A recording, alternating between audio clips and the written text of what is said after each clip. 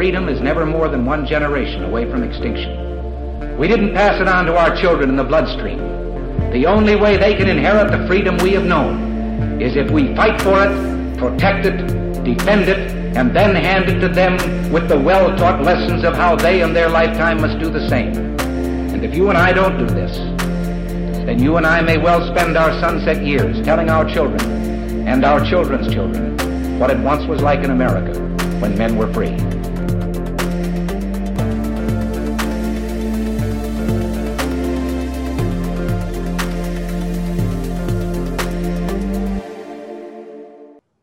Hey everybody, welcome to episode number 328 of Gun Freedom Radio, where we engage, we educate, and we inform. We are brought to you by azfirearmsauctions.com, where you set the price on guns, ammo, and accessories. I am one of your hosts, Cheryl Todd. And I'm the other guy, Dan Todd.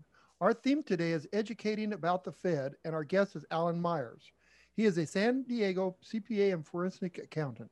For 10 years, he has dedicated himself to researching, studying, and analyzing the Federal Reserve System, banking, and other national debt, and the national debt. Alan is a writer, speaker, and radio commentator on those and other related topics. The national monetary system is the most powerful system in our country because everything in our country is connected to it. Unfortunately, says Alan, the system was not designed to work in the best interest of the people of our country, and I agree with you on that. Welcome to the show, Alan. Thank you both. I'm very happy to be here. Thank you for the introduction. If I don't have it, but if you can show the front cover of my pamphlet, it's called Fed Ed. Oh yeah, the cover, the artwork. The one thing, just the overlay, thank you. The overlay on this is that, and on the front cover is a hydra, the mythological creature, multiple heads sitting on multiple necks. And the mythology of the hydra is that if you cut off one head, two will grow back. And to me, this is a great metaphor for today. Every one of those heads on that mythological hydra will take you out. Mm-hmm. They're absolutely dangerous. Mm-hmm. And they protect each other. Mm-hmm. So if you're ever going to take the hydra down, yeah, you got to pay attention to the heads, but you can't take it with the heads. You have to take its sole source of power, what it only has one of, and that's its heart. And to take the hydra's heart is to take its heartbeats. When you understand Fed Ed, when you understand the bookkeeping of banking, you will understand how to take the heartbeats of the hydra, because it is that source of power that fuels all our other problems. Well, and I love everything about this cartoon, including the big government guy who says, "I'm here to help. I'm here to help." Right? The most dangerous, terrifying words ever spoken by government. Thank you, Ronald Reagan. The BOG actually stands for Board of Governors. So that would be the head of the Federal Reserve System. The Fed, to me, Fed being the short nickname given to the Federal Reserve System, the Federal Reserve Banks by somebody long ago, that's the front. That's not where the power is. As we'll get through, eventually we'll get to the power exists in banking. And the Fed is supposed to control banking. And when we get to one of these modules, you'll understand why that doesn't happen. But if you want me to get into, module 1 is, excuse me, the origin and development of money. Should I begin? Well, yeah, and let me just touch on this real quick, because this is an interesting conversation that Dan and I have, just occasionally, that, money. So our businesses are, we have a gun shop that's now a gun auction, and we have an auction house. So especially in the auction world, the idea of the value of something, what is something worth? It's only worth what somebody else would agree that it's worth, right? And so I think that money has a very similar function. These notes that we walk around with, right? We call it paper, but it's more of a cloth-based paper. There's a $1 note and a $100 note. why do we all agree that the one with a couple extra zeros is worth so much more? It's the same material, right? It's different color ink. There's a little bit more ink on it, but we give it so much more value. It's just because we have, as a culture, agreed to something.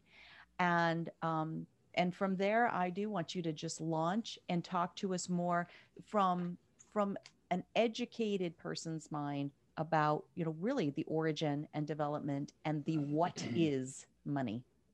Okay. Do you want me to touch on what you just said first? Yes. Sure. Okay. And this is part of the origin and development of money, which is money facilitates, makes happen an indirect transaction. Mm-hmm. If we go way back in the day, it's direct barter. Mm-hmm. And I have a little story about apples and oranges, eggs and tomatoes. Okay. Well, I have apples and you have oranges. Mm-hmm. And I come over, we're all living in the same little area, and I come over and I want to direct barter some of my apples for your oranges. And you say, Alan, I don't want any apples. I want eggs. Okay. So I got to go find the egg lady. Mm-hmm. The egg lady doesn't want any apples. She wants tomatoes. And the whole time I have to keep track of the exchange ratio here. Mm-hmm. So I find the person who has tomatoes who will take my apples. I get the tomatoes. I go to the egg lady. I get the eggs. And then I have to worry about dropping them on the way to you. Mm-hmm. And the whole time I'm having to keep track of the exchange ratio. And is all this time and effort worth it? Maybe I should just sit there and eat my apples. Human beings figured out this does not work very, very well. This is just doesn't work. This is dumb. Mm-hmm. As people started trading over greater and greater areas, they realized that, well, they don't want my apples, Mm-hmm. but they want something else. This is my understanding of how indirect barter began. Mm-hmm. And when you can use an item of barter, medium of exchange, that's what money is called sometimes, you can trade over greater and greater areas for more and more things. Mm-hmm. Which means ultimately you can specialize Mm-hmm. into one or a few things, because you're eventually going to be able to exchange that for money, because you're going to sell it. And that money, and I'm using the term very generally, that money is going to be used by you to go get the things you want. Right. And what about when apples are out of season? Then what do? Right? Now you've got nothing to trade unless you have this other system that you're talking about. Hope you got something else going. Yeah. But yes, exactly.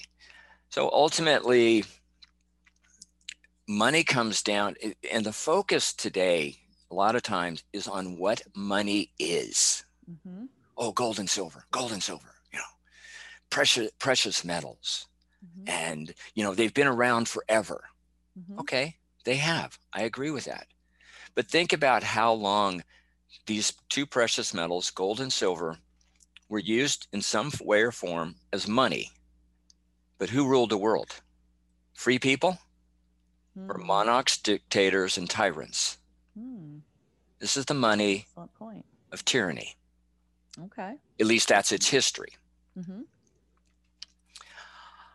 So for me, I'm not really tied to gold and silver that way, because it's all about what it is, not what it does. I care about what money does. Money facilitates the indirect transaction. If it gets the job done, it's done. Yeah. That's what I care about. Okay. And we're going to get into the characteristics of money in another module. Ultimately, one of the big takeaways of this is, who created money? Did banks create money? Did governments create money? Or did people create, develop, and mature the concept of indirect transactions? I think it's the last one. I think it's the people. Okay.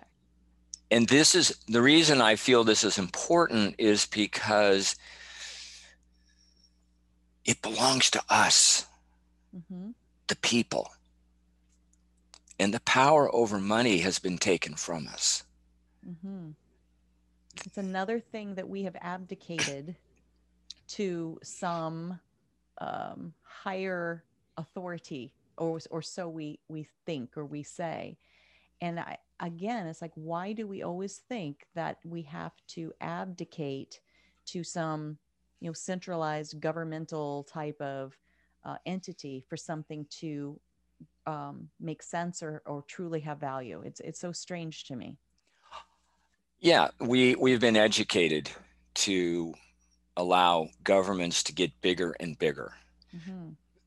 Back to value. And yeah, we call it paper, Federal Reserve notes. It's 75% cotton, 25% linen, so it would make a really nice shirt. The reason that a bill with 1 on it versus a bill with 100 on it has 100 times more value or purchasing power is because you had to do 100 times more work to get it. I mean, again, it's the medium of exchange. Now, I forgot to do this, and I won't in the future. All my modules, which are the first 15, one page, one topic, they all open with a quote, and I like to read the quote. And it goes this way. Money, is the most important subject intellectual persons can investigate and reflect upon. It is so important that our present civilization may collapse unless it is widely understood and its defects remedied very soon. This came from Robert H. Hemphill, credit manager, Federal Reserve Bank of Atlanta, 1936. Okay, this is a guy who was in there. Pun intended, belly of the beast. And he's saying, this is the most important subject intellectual persons can investigate and reflect upon. And do we? I'm going to leave that answer up to you. I think so that no. the takeaway, the takeaway on module 1, only people, not banks or governments, created, developed, and matured the idea of turning items of barter into money, and to use that money to peacefully and successfully complete indirect transactions for goods or services. That's what money is. That's what money does. If it gets the job done, it's money. Any questions? On this, I think you've covered it beautifully, and I love how we are going through this as modules, as a learning session, because usually when we have a guest like yourself who is taking us into an area where we're maybe mentally uncomfortable, or we just don't usually spend a lot of time there, the listeners and the viewers, surely they're going to start arguing in their heads with us, right?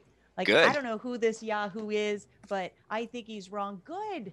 I love that, because if they're mentally arguing, now you're thinking, and now they're going to go and they're going to investigate this Roger H. Hemphill, and they're going to investigate, well, what is money? What isn't money? And so when you say, is money gold and silver? Now, what are the hot button words? The hot button words is crypto this, crypto that. There's everything from A to Z. They're naming all kinds of crazy things. And I can't, won't even, what's our son-in-law talk about all the time? Something starts with an A. Atherin or something. Oh, shoot, it left me. Anyway, what do you think about that? Is crypto money now? Do you think it will be money? Or is that something we're going to get to as we keep going through? That's a great lead into module 2. So I will address that. Awesome.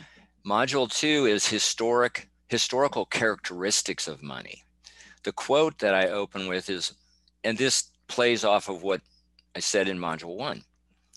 Money is worth what it will help you to produce or buy, and no more. Henry Ford from My Life and Work. Now there's a guy who knew how to make a buck. Yeah. And he's telling you. Yeah. He's telling the reader. The only thing that matters is what you can create or buy with it. Yeah. Well, over time, generally accepted items of barter have certain characteristics. And there's a list that was out there. I've added to it. And this is what helped a society in any point in time in the world decide what their money would be, their item of barter. Mm-hmm. First of all, I'll tell you the characteristic and then describe it and we'll go on. Mm-hmm. Transportable. As I say, if you can't lug it to market, it ain't going to do you much good. So Yeah. you need to be able to move it. I can't trade my elephant. Well, if you can lug it, You can. or ride it. It's going to be a tough sale. Yeah. Dividable. Mm. Now Elephant's not dividable. not in a kind, caring, loving way. No. I did a speech once on money and I got to dividable. And the idea was I was going to compare an orange and a tomato and an egg. Okay. What is naturally dividable? The orange. Yeah. Easy. Mm-hmm. So the more pieces you have, the easier it is to trade with. Mm-hmm. Non-perishable. Well, if whatever you're using as money goes rotten on the way to the market, Mm-hmm. ain't going to happen. Those apples we were talking about. Apples are going to do a lot better than tomatoes. That's true. Wanted. If no one wants it, it doesn't matter how much you have. It doesn't matter how wonderful condition it is. It's not going to happen. That's kind of like sand. Mm-hmm. My Beanie Babies. Your Beanie Babies. Yeah. Breaking the hearts of Beanie Baby collectors out there. Scarce in supply. Mm-hmm. Now, if you have something that is wanted, but there's not a lot of it, Mm-hmm. okay, now you got something good. Mm-hmm. Interchangeable. that's- Say what? Let me just say that that's something like, again, in the collectible world, in the antique world, the auction world, sometimes something is so scarce that people don't even know what it is, why they should want it. So scarce, but yet known, right? So Yes. that's important. So go ahead. Yes. Interchangeable. We have coins, nickels, dimes, pennies, quarters. If somebody owes you a quarter, you don't really care what quarter they give you, just give me one. So that's the interchangeability. That's true. Unit of account. This is where whatever is being sold, good or service, is denominated Mm-hmm. in the unit that you're trying to use. Mm-hmm. Store of value is very important in some ways because and this is what is absolutely under attack in our Mm-hmm. current system. Store of value is another way of saying purchasing power. Mm-hmm. What we typically hear in the media is inflation. Mm-hmm. And inflation is kind of a benign word. It doesn't sound very threatening. Oh, inflation. Oh, the Fed targets 2% inflation. It can't be bad. Right. Well, we inflate our tires because we want them to be safe on the road. So why Right. is inflation Yeah. bad? We inflate our personal stories so we're liked. Okay, that's a completely different thing. But when your monetary unit is being subject to inflation, that is loss of purchasing power. Mm-hmm. It buys less. Mm-hmm. That's not good. So Right. you want a monetary item, unit, item of barter, to hold its store of value, to be valuable. Mhm. Next one, this was me, not consumed.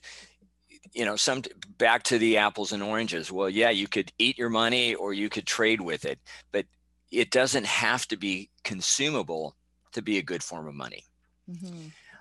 These are the ones I added. Legal Mhm. tender status. Now, I put this in because there's a misconception about what legal tender status really means. Mhm. And it says on the bills, doesn't say on the coins, good for all debts, public and private. So it's legal tender status. Oh, wonderful. This is wonderful. Mhm. You go to the US Treasury and you find out there's no statute that requires you to accept. Hmm. It has legal tender status, but in a way, it doesn't mean what our understanding of legal tender status is not what it really means. Yeah, it can be used, but it doesn't have to be accepted. Hmm. And that's why if you happen to go to a convenience store after midnight and they got the sign up, nothing bigger than a 20 or nothing bigger than a 10, that's why they can do it. Okay. They're not compelled by law to accept. Yeah. Has a physical counterpart. I'll use this at the end. No, Okay. well, actually, 11 and 12 go together. Has a physical counterpart. Now, most money that people have is electronic digits in some account somewhere. Mm-hmm. They don't have that much compared to the physical amount of money, cash and coin. Their electronic digit money is much greater in supply, but at least there's a physical counterpart. Cryptos and all the others, they have no physical counterpart. This to me is an absolute flaw in the system. Okay. Ease of use. Okay, you go into a store and you give them a 20, a 10, whatever. Okay, this is easy squeezy. You want to use Bitcoin, for example? And here's the problem with no physical counterpart. To use cryptos, you have to have a computer access, internet access, and electricity. And whoever you're dealing business with, they got to have the same thing. And the savvy to even understand what the heck it is. We're getting to that part. Okay. Well, if one of those things goes away, you have no ability to transact. Have you ever heard of the Carrington event? It sounds familiar. I probably read Carrington about it in your modules. Carrington event took place in approximately September 1, 1859. Okay. Carrington is a British astronomer. He was checking out the sun. The sun kicked a massive coronal mass ejection. Okay. It's said that this, I'll call it a ball of energy, went from the sun to the earth like 94 million miles in 19 hours. Now that's galactic pedal to the metal. It hit the earth. No sound. And if somebody was getting up really early, they'd think the sun was rising. The aurora borealis was seen down, usually normally seen way up in the northern latitudes. It was seen down in the tropics. Oh, wow. But the kicker was most or all the telegraph equipment and wires burned. Oh, wow. This was 1859. 59. So if that was nowadays, what would that do to all of our electronics? It would be, almost like an EMP, right? It's massive. It would be, you just imagine you're back in the 1850s, but you don't have a horse, you don't have a wagon, and you probably don't have a farm. And your refrigerator isn't working anymore. Right. And there's no way to communicate with anybody because it's fried. And every dollar and cent you had in a banking computer as an electronic digit, it's gone. Other than that, no problem. Yeah. And no problem. So the last one on characteristics of money is ease of use. To use Bitcoin, you need an 60 alphanumeric character long private code, private key. 60 alphanumeric characters. I can't remember 4. That's why you have your address in your wallet. Got it. The thing is that if one of those, if you don't have it, you're gone. Now, in I think it was December 2018, there was have you ever heard of the Soho Forum? So what is it? Soho Forum. It's like a debate society out of New York. Okay. And they had Peter Schiff debating, I think his name's Eric Voorhees. Eric is big time Bitcoin. Peter Schiff, big time Wall Street. Okay. And they were debating cryptos, Bitcoin specifically. Eric went first, and he opens early on in his presentation that cryptos have all the attributes of good money, supremely good money. That's what, okay, I just gave you a list of 12. Peter Schiff could have taken him down at the knees in the first minute by saying, because Eric never mentioned what the characteristics of good money or supremely good money are. Mm-hmm. Never mentioned them. Well, if you go through that list, cryptos has less than half. Okay.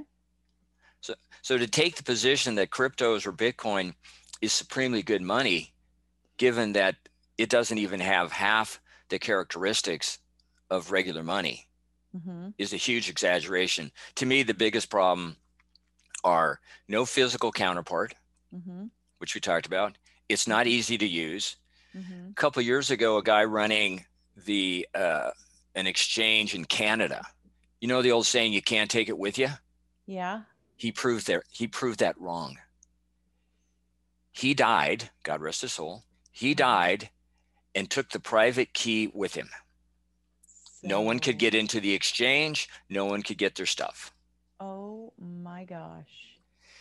Doesn't cash and coin look a lot better right now? Well, it does, and especially when it feels like there is this heavy push to go to a cashless society. So everything does have to go through some digital regulated governmental form or format.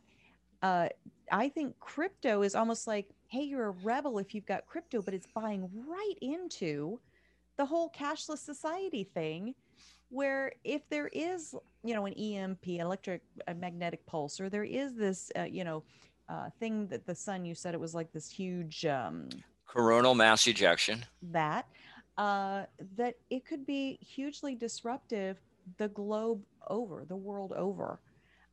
So I would rather have, the things that I can hold in my hand. But I'm of a certain generation, and Dan Well, is as well. anybody that's 60 years or older is going to tell you they'd rather have the cash in their hand. But I mean, even now they say that crypto stuff can't be hacked, but that's today. It can't be hacked. What about tomorrow? And if it gets hacked, it's over. I would rather just have my money in the safe, but I'm worried about that too, because how many governments have changed their monies to where now your money's no good? The United States is probably one of the only countries that I know of that no matter how old their note is, it still can be traded. Yes, I agree. To me, a cashless society is you're just waiting to walk off a cliff. Yeah. It's not an if, it's a when. It also means that you are totally dependent on a system that you don't own, you don't control, you don't know where the computers are. And oh, by the way, the guy at the bank doesn't like me anymore. Yeah. I just got canceled. Yeah. And I can't get my money. And being able to be tracked by every purchase. No. In the cashless. Now in the crypto, they're trying to say that's one of the, the pluses is that it's somehow traceable and untrackable. And I'm like, anything that is electronic and digital based, it leaves a trail no matter what is. But I'm, maybe somebody that has a bigger brain or a better education than I do in how computers work could prove me wrong. But I don't think there's any way to be anonymous if you're on a let's system. say, just for the argument, you have total anonymity with cryptos. Okay, fine, great. Do you have total vulnerability because you have no physical counterpart? Yes. Even Eric Voorhees admitted during the debate that, well, if you lose your private key, you're host. Yeah. Okay, 60 alphanumeric characters you have to always remember. Yeah. So you have no physical counterpart. It's not easy to use. You could get locked out. You could lose access because of one of multiple things. But here's the kicker. Isn't Bitcoin valued in dollars? That's the thing. Okay, comes back to that's one. Dollars, which all comes back to the Fed. So it's a head scratcher for me, but I'm trying to open my mind to it because our son-in-law is, learning about it and dabbling. And so, I'm trying to absorb his enthusiasm for it at least a little bit.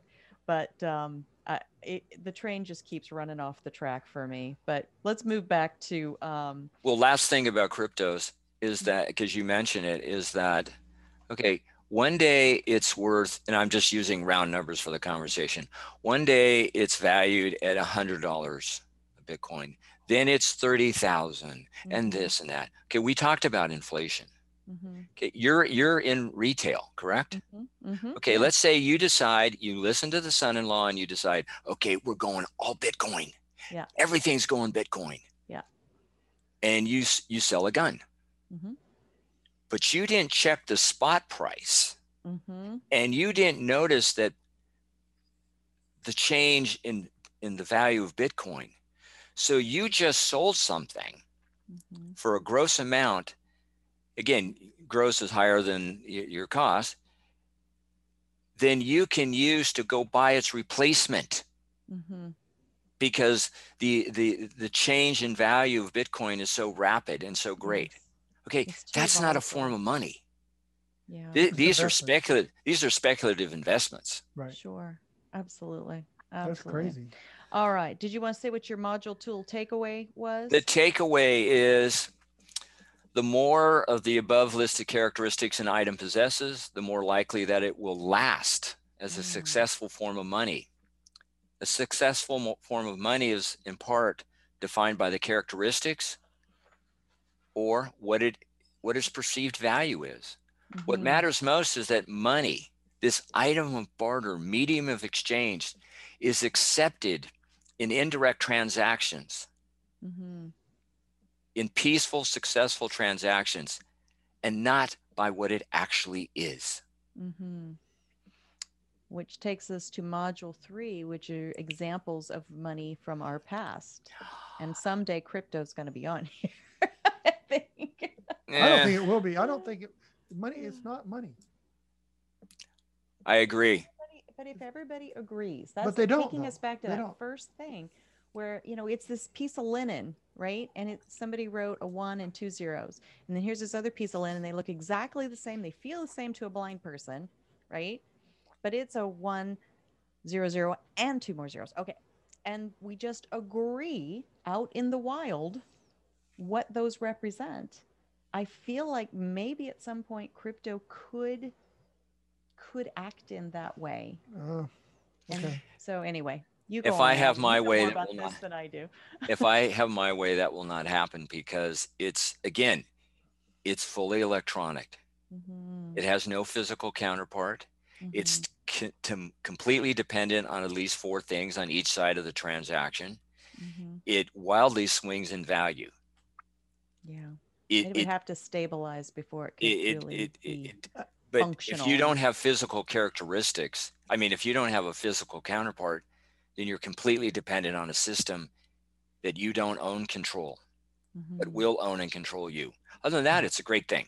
It's great. Yeah. Well, Alan, I don't believe in anything that, so, even our dollar bill right now, back in the day when, a dollar was worth 1 ounce of silver or a part of silver, when they took Nixon that took that away from us, that's when a dollar really isn't a dollar anymore. It's said to be a dollar. I'm the old school guy. If you're going to have 5,000 cryptos on the market, you better have something that's worth 5,000 times that. And we're back to money again. In the bank. or silver. But even money there was a time, and I think it might have been during the time you're talking about, that as a citizen, it was illegal to own precious metals. So if the government can do that to us, like what hope do we have? We have to make up something that we makes might be sense. Jumping way ahead of the game. Maybe. Well, you're talking about FDR. Yeah. Oh, he's the one that made it illegal. And that was an executive order right after he took office, and you had approximately a month to comply. Right. There were a few exceptions, but basically you got to turn it all in, right? I don't have the exact dollar amounts, but imagine this: when you turned in your gold, again, round numbers for the conversation, you got $25 per ounce. Okay. Once it all got collected in, the price per gold went over $30 an ounce. Hmm. Your money That's just cute. devalued. Right. That's cute. That's the government that cares about you.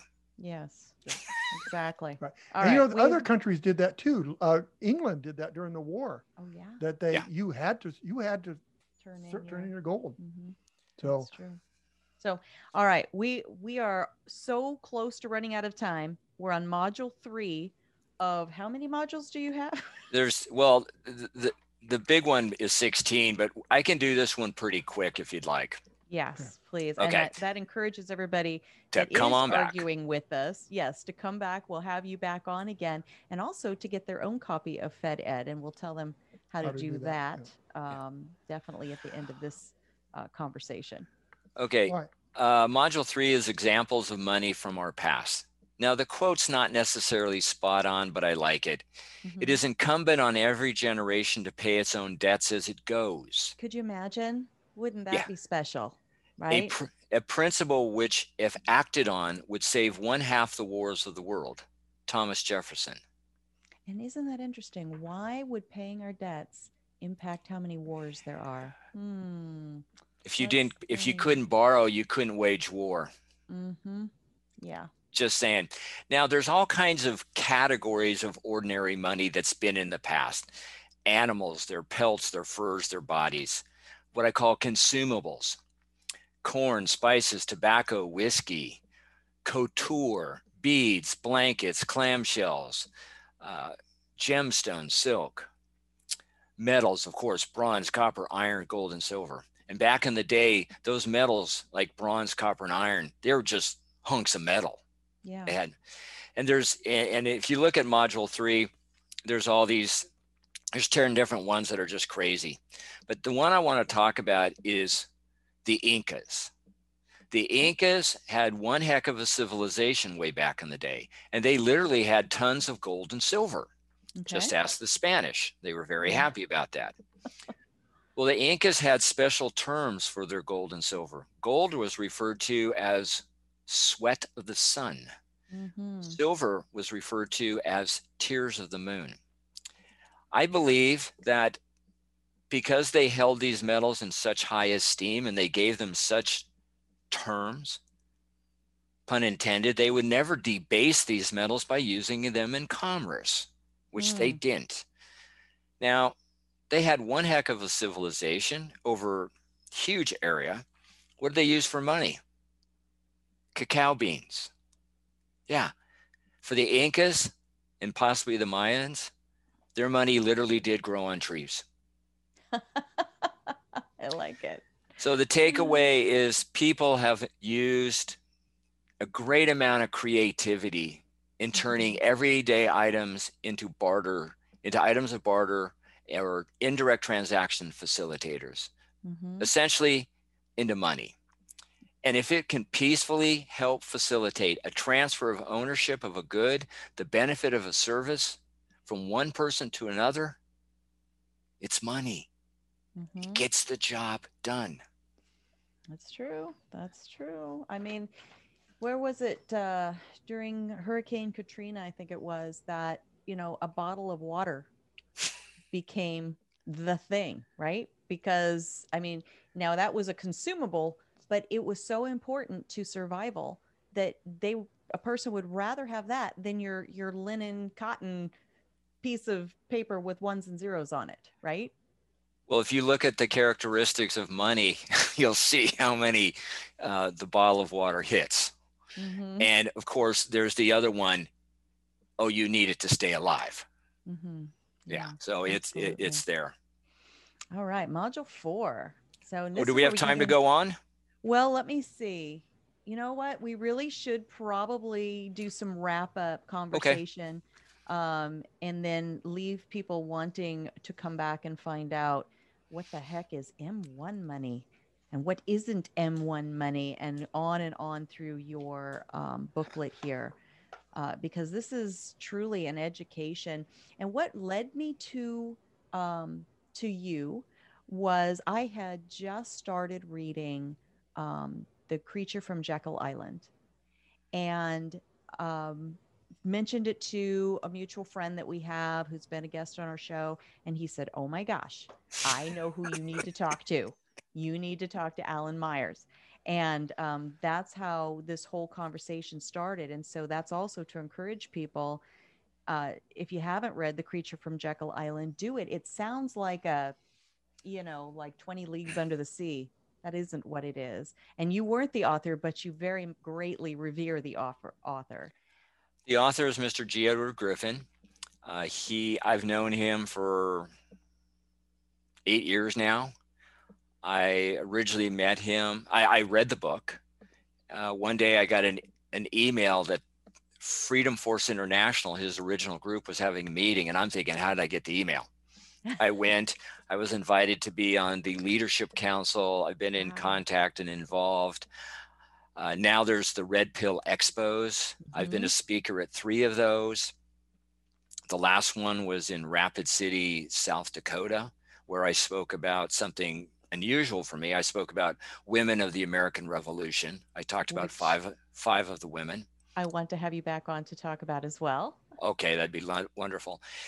Anyway, I've been in touch with these people, and I say it this way.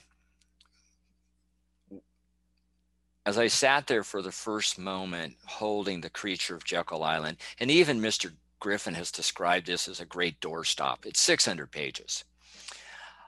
As I'm sitting there, I do not know that I'm asleep. I don't know. I start reading, and somewhere in the pages, I become awake. Yeah. I realize there's something I need to know.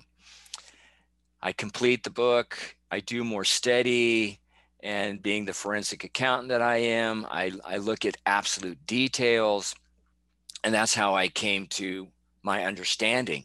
And the Fed Ed, the pamphlet, this isn't economics. This isn't Wall Street. This is basic, simple, easy squeezy reading, non-technical. And I've shared what I've done with several CPAs because I'm thinking, okay, Alan, you're a whack. You're you need to go. You need to go talk to people who aren't like you. And I've given my work to like 5 different CPAs. They all come back with, I didn't know. Right. None of this was in our education. And when you get to the journal entries, there's no arguing with them. There's just no arguing with them. But it's the reason I take 15 modules to get there is there's all this background information that just is not in the general knowledge, which is a shame. And it's not because people can't handle it. We're not told that this is important. And it's absolutely important because it's our monetary system. It so is. I mean, what do we do all day, right? We trade our most finite resource, our time, for this thing that we recognize as money. So it is that important. We are trading our daily moments and lives for this so that we will have that bartering power for the other things that we want and need. And yet we treat it with such carelessness to even fully understand what it is, how it functions, how this thing called the Fed uses it, right? And the power that it wields to impact our individual lives. I am still in midway through The Creature from Jekyll Island, but all I can feel like is we are cattle. We are milk cattle. And every once in a while they reach out and they, milk some, Okay. And, we really are. And every once in a while, maybe we need to go to slaughter or something. I really feel like we are just being used like barnyard animals by this creature called the Fed. And it will set your hair on fire once you start reading it. And if Mr. Griffin is only a quarter right about what he's saying, it should still set our hair on fire. Oh, he's a lot more than a quarter. Just so people understand, the Creature from Jekyll Island, I think he played off. We know about, the Jekyll from the fiction. Well, Jekyll Island is actually an island off the coast of Georgia. Mm-hmm. And back in the day, in 1910, this is where the millionaires hung out. Mm-hmm. And if you ever want to talk about this one, we can talk about it. One of the attendees wrote a little pamphlet and it got serialized in the Saturday Evening Post. It's called From Farm Boy to Financier. Mm-hmm. He was there. Mm-hmm. And he talks about what went down and how everybody went there incognito, in disguise. And when they were on the island, they didn't use their real names and they switched out all the help. So all the help was new. And this was absolutely a clandestine meeting of top banking people from the US and from, I do believe, Germany and England. It's a fascinating story, and none of this was done for our benefit. No. I know that comes as a surprise. I know. I'm here from the government and I'm here to help. No, stop helping me. Yeah, exactly. Get out of the way and let me help myself. Thank you very much. That's why the Constitution, I know people have come into the habit of interpreting the Constitution. The Constitution is to be read and understood, not interpreted. That's why the Constitutional Convention was 4 months of verbal warfare. These people went at it to such a point that Franklin finally said, we need to go across the street and pray on this, because they were really going at it. To me, the Constitution is a great compromise. And what was the federal government given? Specific enumerated powers. And no more. And it had two general functions. One was to speak for the 13 states as a single voice dealing with the rest of the world. And the other was to deal with interstate, 2 or more state squabbles. Other than that, nothing. Right. And if anybody wants to argue that, I suggest you go look at the 10th Amendment. Because the 10th Amendment tells you, if it ain't in the Constitution, and it isn't forbidden by the Constitution, it belongs to the states and or the people. Absolutely. There's no implied powers. Absolutely. All right. Well, we have got to wrap. There's so much more to talk about. We're definitely going to have you back on. Please tell folks how they can learn more from you, follow the work you're doing, get their own copy of this awesome booklet. Thank you. FedEd. If you're interested in the website, it's FedEd, FEDED.us. And there you can go, and for $7, no, I did not round down to $6.99. For $7, you can actually help me and get a pamphlet. On Saturdays, I am on live radio. Probably easier to listen to it on the web. It's KMET 1490 AM. That's Saturdays, West Coast time, 1 to 3 p.m. It's Constitution Radio, run by my friend Douglas V. Gibbs. Sometimes I'm usually there as a guest. Sometimes I'm guest hosting. And then on Sundays, I'm on Patriot Soapbox. I have a program 5 to 7 p.m. West Coast time called For the Republic. Awesome. Fantastic. And you said one more time, FedEd.us. Yeah, FEDED.us. We use the phrase, we are the gold standard of monetary system education. I love it. All right. Thank you so much, Alan. Thanks, we Alan. are definitely going to have you back on as soon as we can. Look forward to it. Thank you very much. Bye-bye. Thank you. Bye. Alan Myers. Man. I couldn't ask any questions because I just wanted to hear what he had to say. I know. And there's so much. And probably at the end of all this, I'll probably do a whole segment on me asking questions. I love it. Because it's very interesting. And, we should all be concerned about what our money really is.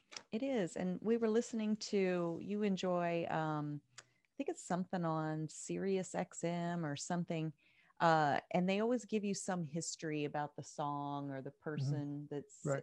The artist that's going to be on. And so yesterday we were driving and listening to it, and they said gosh, it wasn't even that long ago. I think it was in the 70s, because they were talking about the gas prices. Mm-hmm. And that, inflation has gone out of control. And it was like a house was like $35,000 for an entire house. In 1970. Yeah. We think about that now. And that, just within my younger siblings' lifetime, I'm a little bit older than that. I was born in 66, but I have younger siblings within their lifetime. Now the average home is like what, $125,000? Yeah. My mom and dad in 1956, my mom and dad bought their house for under $9,000. Crazy. Under $9,000. And a car, when a car hit $5,000, people freaked out, said they'll never sell. Yeah. And now I look, the new Cadillac SUV Cadillac is $100,000 for a standard car. It's 30, 40, 50,000 just for anything anymore. And you think about that. And so, that inflation, that is inflation. So if your dad would have dollar worth less, it takes more dollars to buy the same thing. Yeah. So think about it. If your parents back in the 1970s put $100,000 in a box and said, when we pass away, you get this $100,000 and what you could buy with it then and what you could buy with it now. Boy, that's so sad. It doesn't even pay a third of the house. So sad. But they could have bought 3 of them. Exactly. In 1970, 3 houses. So I failed. Not that my mom and dad left me any money. No, no, they didn't. Me neither. God love them. A lot of wisdom. Yeah. A lot of great experiences. No money. But I failed to ask Alan. What we'll definitely ask him next time is, so what do we do about it? Right. So what do we do about it? Well, I want to know what's the end goal. What is he telling us? What is this? I have not read the book yet. Yeah. If you don't know what money is, it's just like our Constitution. If you don't know what the Constitution says, then you can't really care. Yeah. And so if somebody comes along and tells you, oh no, the Second Amendment doesn't say that it's okay to have AR-15s, all you're going to do is nod and smile and go, oh, I didn't know that. But the Second Amendment doesn't say anything about what kind of arms. It didn't say even if arms are become something in the future that we don't even know as they're okay to have. Exactly. So, all right, we got to blast out of here. What are we going to do until next time, Dan? Man, we got to pray for the feds, I guess.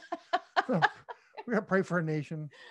Pray for our leaders, our elected officials, and even the ones we don't particularly like. The more I read about the Constitution, the more I learn these stories, the more I understand that we should not have leaders. What should we have? Representatives. Absolutely.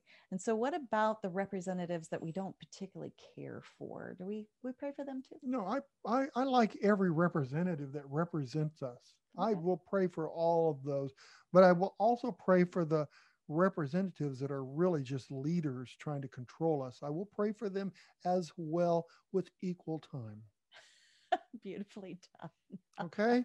Sounds good. And when you say leaders, you mean like the people that think they're rulers, right? Remember, we vote for these people. We vote for people to tell us what to do, and we shouldn't be doing that. We should be voting for people to tell us that will tell us they'll lead. They will represent us. Exactly. And what we need, what we not. What don't tell us what we need. All right. Okay, I confused that one. And then. But I'm confused today too. And so until next time. Be good to each other. Have a great week. And God bless. Bye-bye.